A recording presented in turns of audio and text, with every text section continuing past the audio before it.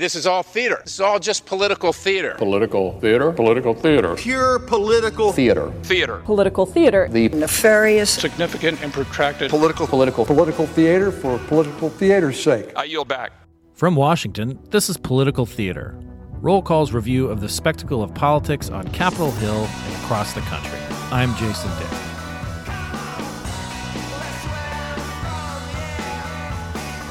There are not a lot of resumes that read like Bill Bradley's. Gold medal Olympian, Rhodes Scholar, pro basketball player, author, senator, presidential candidate, radio host, and now a documentary film storyteller. His latest project, Rolling Along, premiered last June at the Tribeca Film Festival, appropriate for the iconic New York Knick we're about to talk to, and it started streaming on Max on February 1st. Bill Bradley, welcome to Political Theater. Thank you very much for having me, guys. I really appreciate it. Of course. We're happy to have you. And we were just off mic. We were just talking that I'm joined, as I frequently am, by Roll Call's political editor, Herb Jackson. Also, he is a longtime Jersey political reporter and a native son of Jersey. And you guys are talking about a book signing. I know we're going to get to the movie as soon as possible, but I want to have a little bit of this for our listeners about the interaction between the two of you at the Paramus Mall? Is that Paramus. Did I say that right? Paramus. There are many malls in Paramus, or at least there were. And on the Friday after Thanksgiving, you just didn't want to go anywhere near Paramus because everybody else from New Jersey was there. But somebody was doing a book signing, and as a political reporter in 1998, when that somebody was a potential 2000 presidential candidate, I had to go and chat up his fans about whether they wanted him to run for president. So I had to deal with finding a parking space at Garden State Plaza so. Senator, this sounds like your typical aggrieved voter. What do you think about that from New Jersey? Well, no, he wasn't a voter. He was a member of the press who didn't want to work that day. Let's face it, He wanted to be home with his family like everybody else. Thank you again for joining us. Again, for most people who listen to this podcast, I'm sure they're at least familiar with some aspect of your career, but you served 3 terms as a United States Senator, as a Democrat from New Jersey. But, again, as I mentioned at the lead-in, your career, started long before you got into politics, and it has continued since leaving. And I just want to kind of get right into the film itself before, we talk about, kind of the politics and so forth, all the stuff. Sure.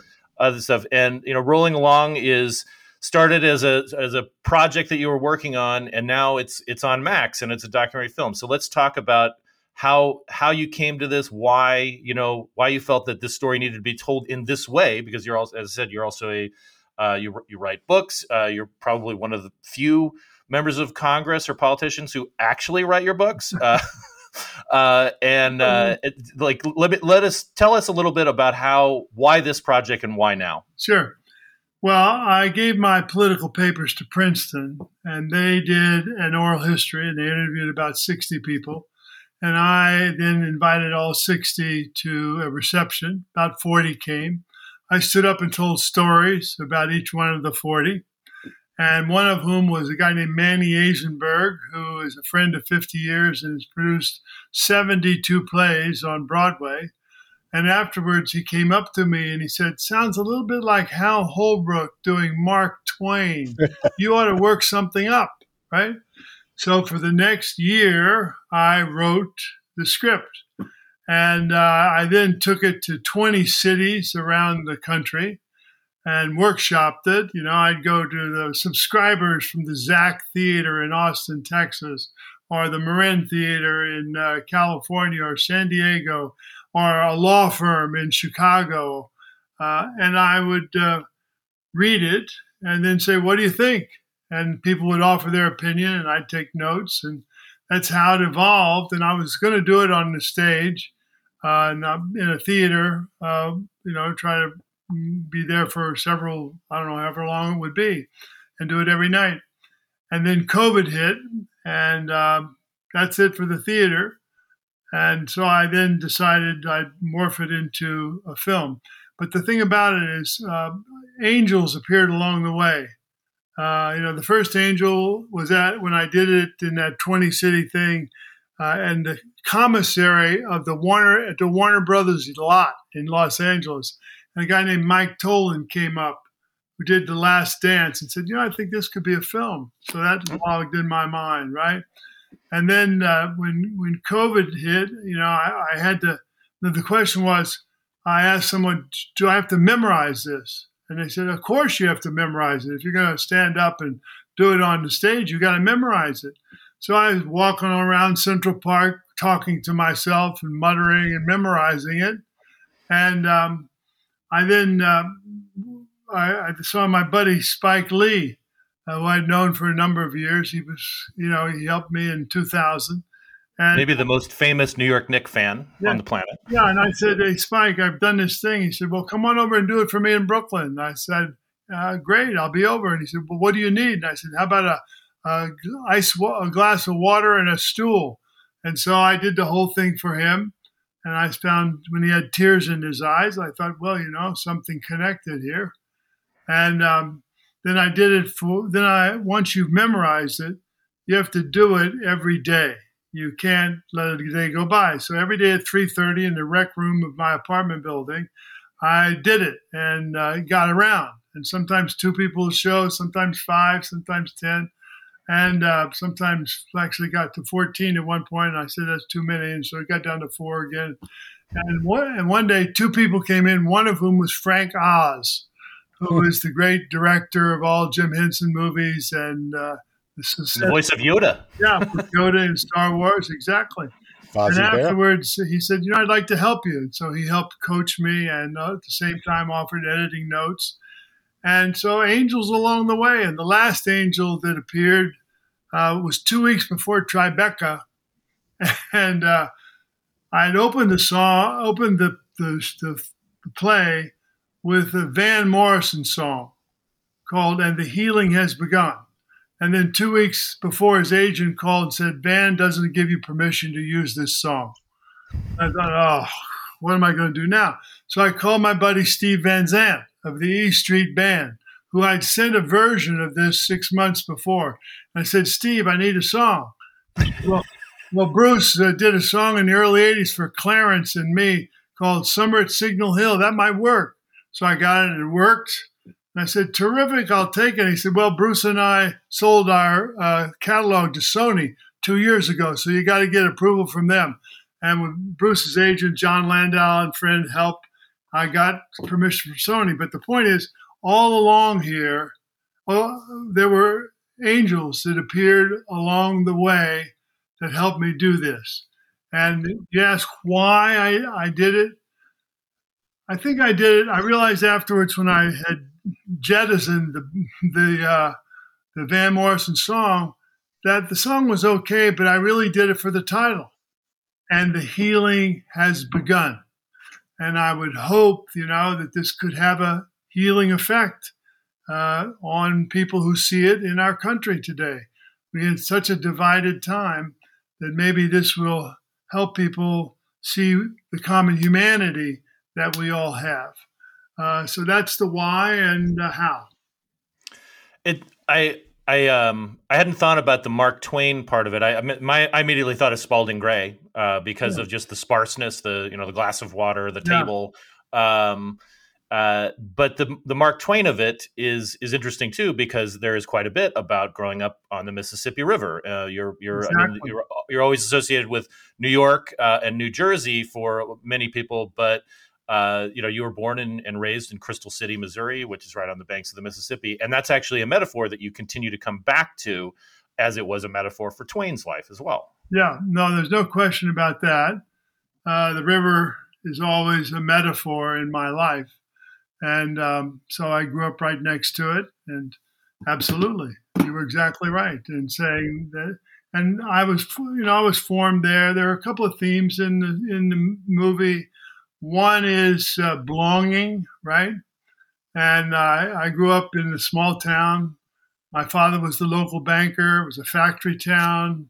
I wasn't like the factory workers' kids. I was different, right? And then I took a path down to become an evangelical Christian at Princeton, which was a preeminent secular university.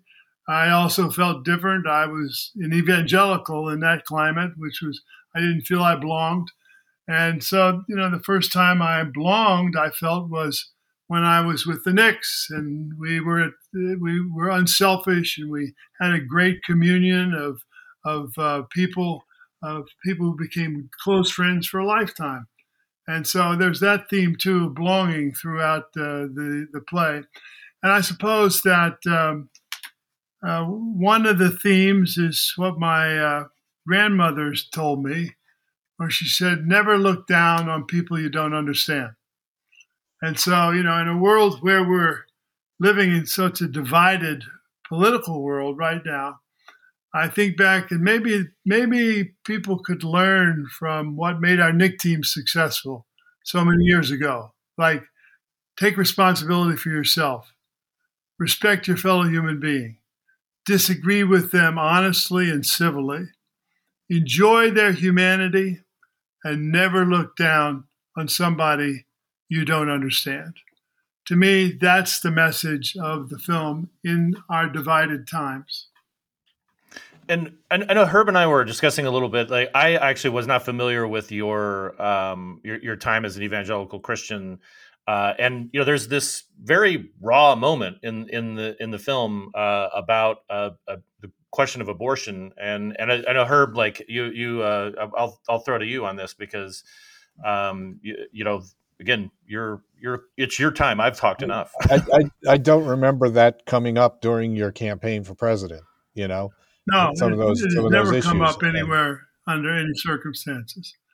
But the key thing to healing, I think, is you have to be honest about yourself.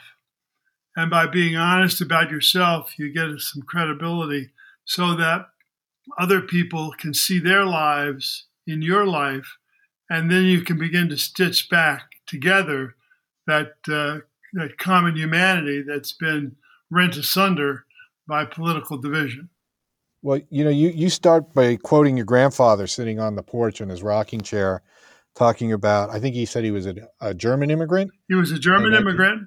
That he what he liked about America is that it's free and people care about each other. Exactly. That's what he told me. Is that still true? I think that's still true.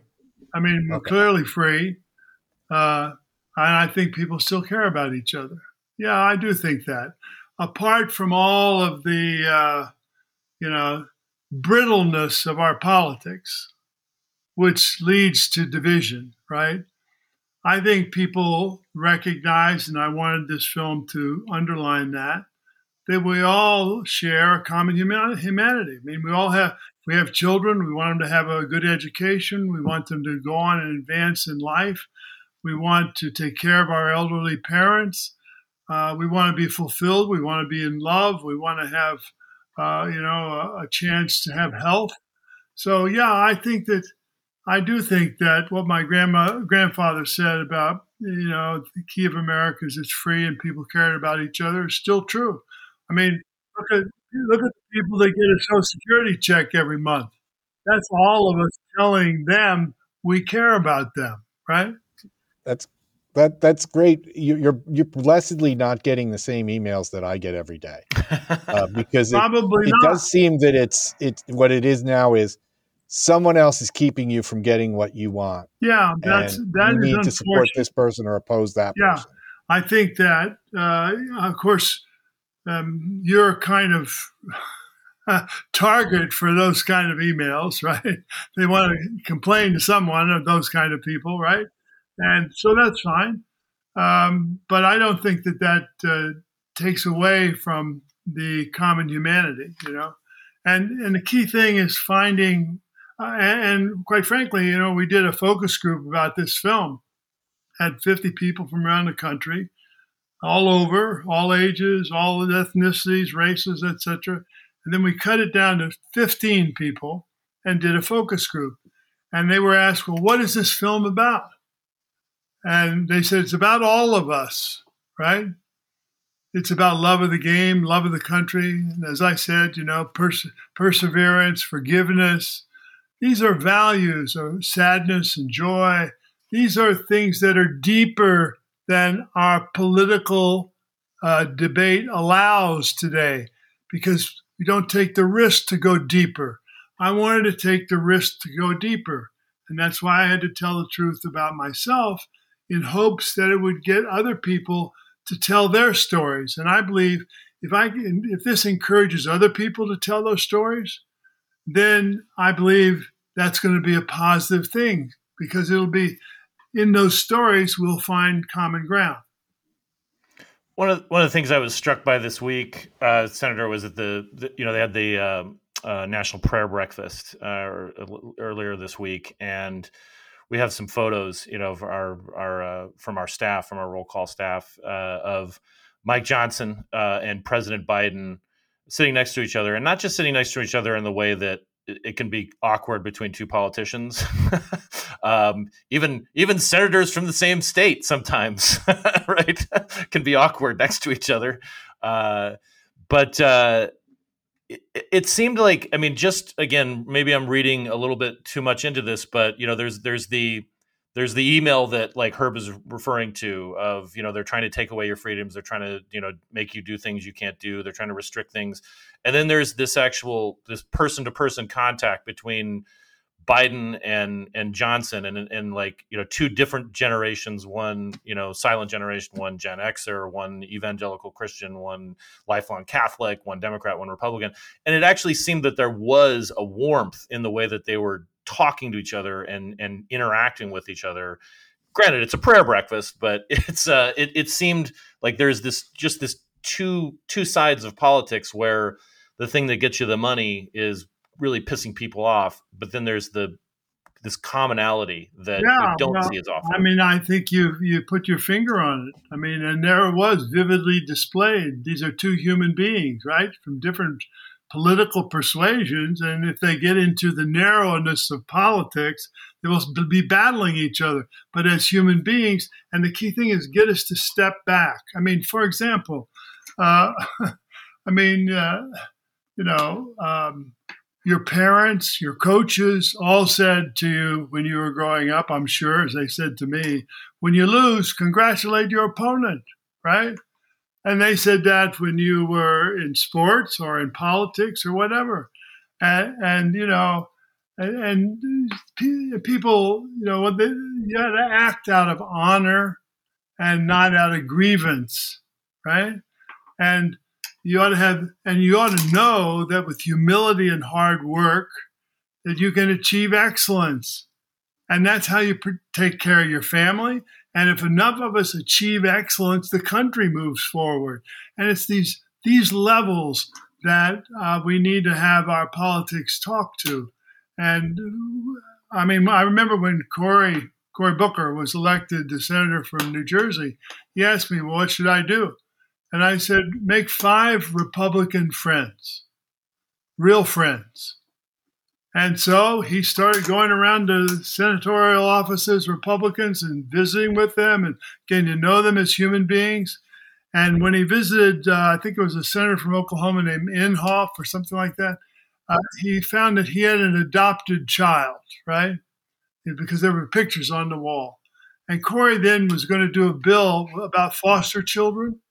And he went to Inhofe and said, could you be a co-sponsor? He said, yes, I'll be a co-sponsor. And he got Republicans to support it. It's now the law of the land. But that came out of relating to someone's common humanity. And so I think on one level, the divisions are real. On another level, I think they're superficial. So, Senator, along the lines of New Jersey senators, in the movie, you talk about being backed by Billy Musto in the 1978. Here's the deep cut. In the 1978 primary. Yeah, I was. We know what happened to Billy Musto. He went to prison, and we know he became mayor of Union City after him, and he's now the U.S. senator from New Jersey, and he's under indictment. What do you think Bob Menendez should be doing? Should he resign? He's got to make that decision in his heart. That's got to be his decision, in my view. and I'm not deeply involved in this, so I only know about the gold bars and about the cash or whatever, which doesn't sound good, right? But, people are entitled to a day in court. So let him have his day in court, and it'll come soon enough, and then he'll either be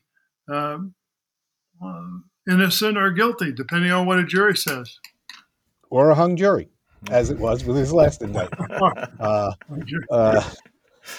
Senator, we've only got a couple more minutes before we need to cut you loose. But as I said, the film Rolling Along is streaming on Max. It's really hard for me to say that. I really just want to say HBO. No offense to the people who are providing you the platform, but it's on Max on February 1. Are you tempted to take it on the road again, possibly, or just let the film speak for itself for the time being? Because it seems like what comes through in the film is that you are enjoying yourself, and when you talk about it, there's a sort of a lift here. I mean, is this tempting, or are you already working on the next thing? I was. I remember sitting in the room before going out to do it for 4 nights, right? My analogy was the locker room. I was going out to play, right?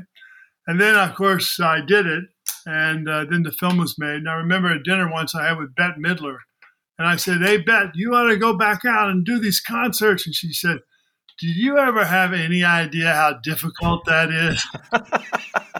And so the point is, yeah, I had a lot of fun doing it, but that means every day I gotta have a pregame meal. I gotta take a nap. I gotta do this. And so my guess is I'm probably not going to go back out and do the whole thing. I'll never say never, right? But there it is, in the best of all possible ways. I mean, I've had tremendous angels, as I said. I mean, guys like Mike Tollin, Spike Lee, and Frank Oz played a gigantic role. All those people out there who offered their opinions when I would do the readings. And it's kind of reached a completion. That's it, You don't rewrite the book, right? Now, this is performance, but I'm actually having a little fun doing these Substacks, which I didn't know anything about until we started trying to promote the film. And they said, "Well, you ought to do a Substack." I said, "What kind of what is it? I don't know what it is." And they said, "Well, so figure out what you want to write to make it a short." So I've written some Substacks, one of which is, why I did this, which we've had a conversation about. And the other was 10 things you should look for when you go to a basketball game, right? To an NBA game. And the other is 10 things I liked about the Senate. And I just did 10 musical memories, right, of a life. And I'll give you one musical memory that I just finished writing about. Just sent it in. It'll be starting on Saturday. I'm in high school. I'm playing the trumpet, but I'm not good. And the guy who's the band director is also the study hall teacher. And so I'm in study hall, and he motions to me to come back and talk to him at the desk. And so I go back, and he says, "Bill, let's assume you were a coach of a baseball team, and you had 3 guys who could play shortstop, but you needed a second baseman. You didn't have a second baseman. What would you do?" And I said, "Well, I would move one of those 3 guys to second base." And he said, "Bill, that's right. Would you agree to give up trumpet and take up French horn?" And that's how I became the tallest French horn player in the high school marching band. Wow. So this is, again, something I did not know about you, but the French horn. My mother plays the French horn, and I'm also I didn't want to say this at the top because I didn't want you to think that I was, buttering you up for the podcast, but I am an only child who grew up in a small factory town and ranching town, Cottonwood, Arizona. I played basketball my entire life. Oh, wow, there we are. I'm not a Knicks fan. I am not a Knicks fan. I will say that. I am a Phoenix Suns guy through and through. They were my team since, but and then I was a terrible, terrible trumpet player. There we are. There we are. So this is a first, right?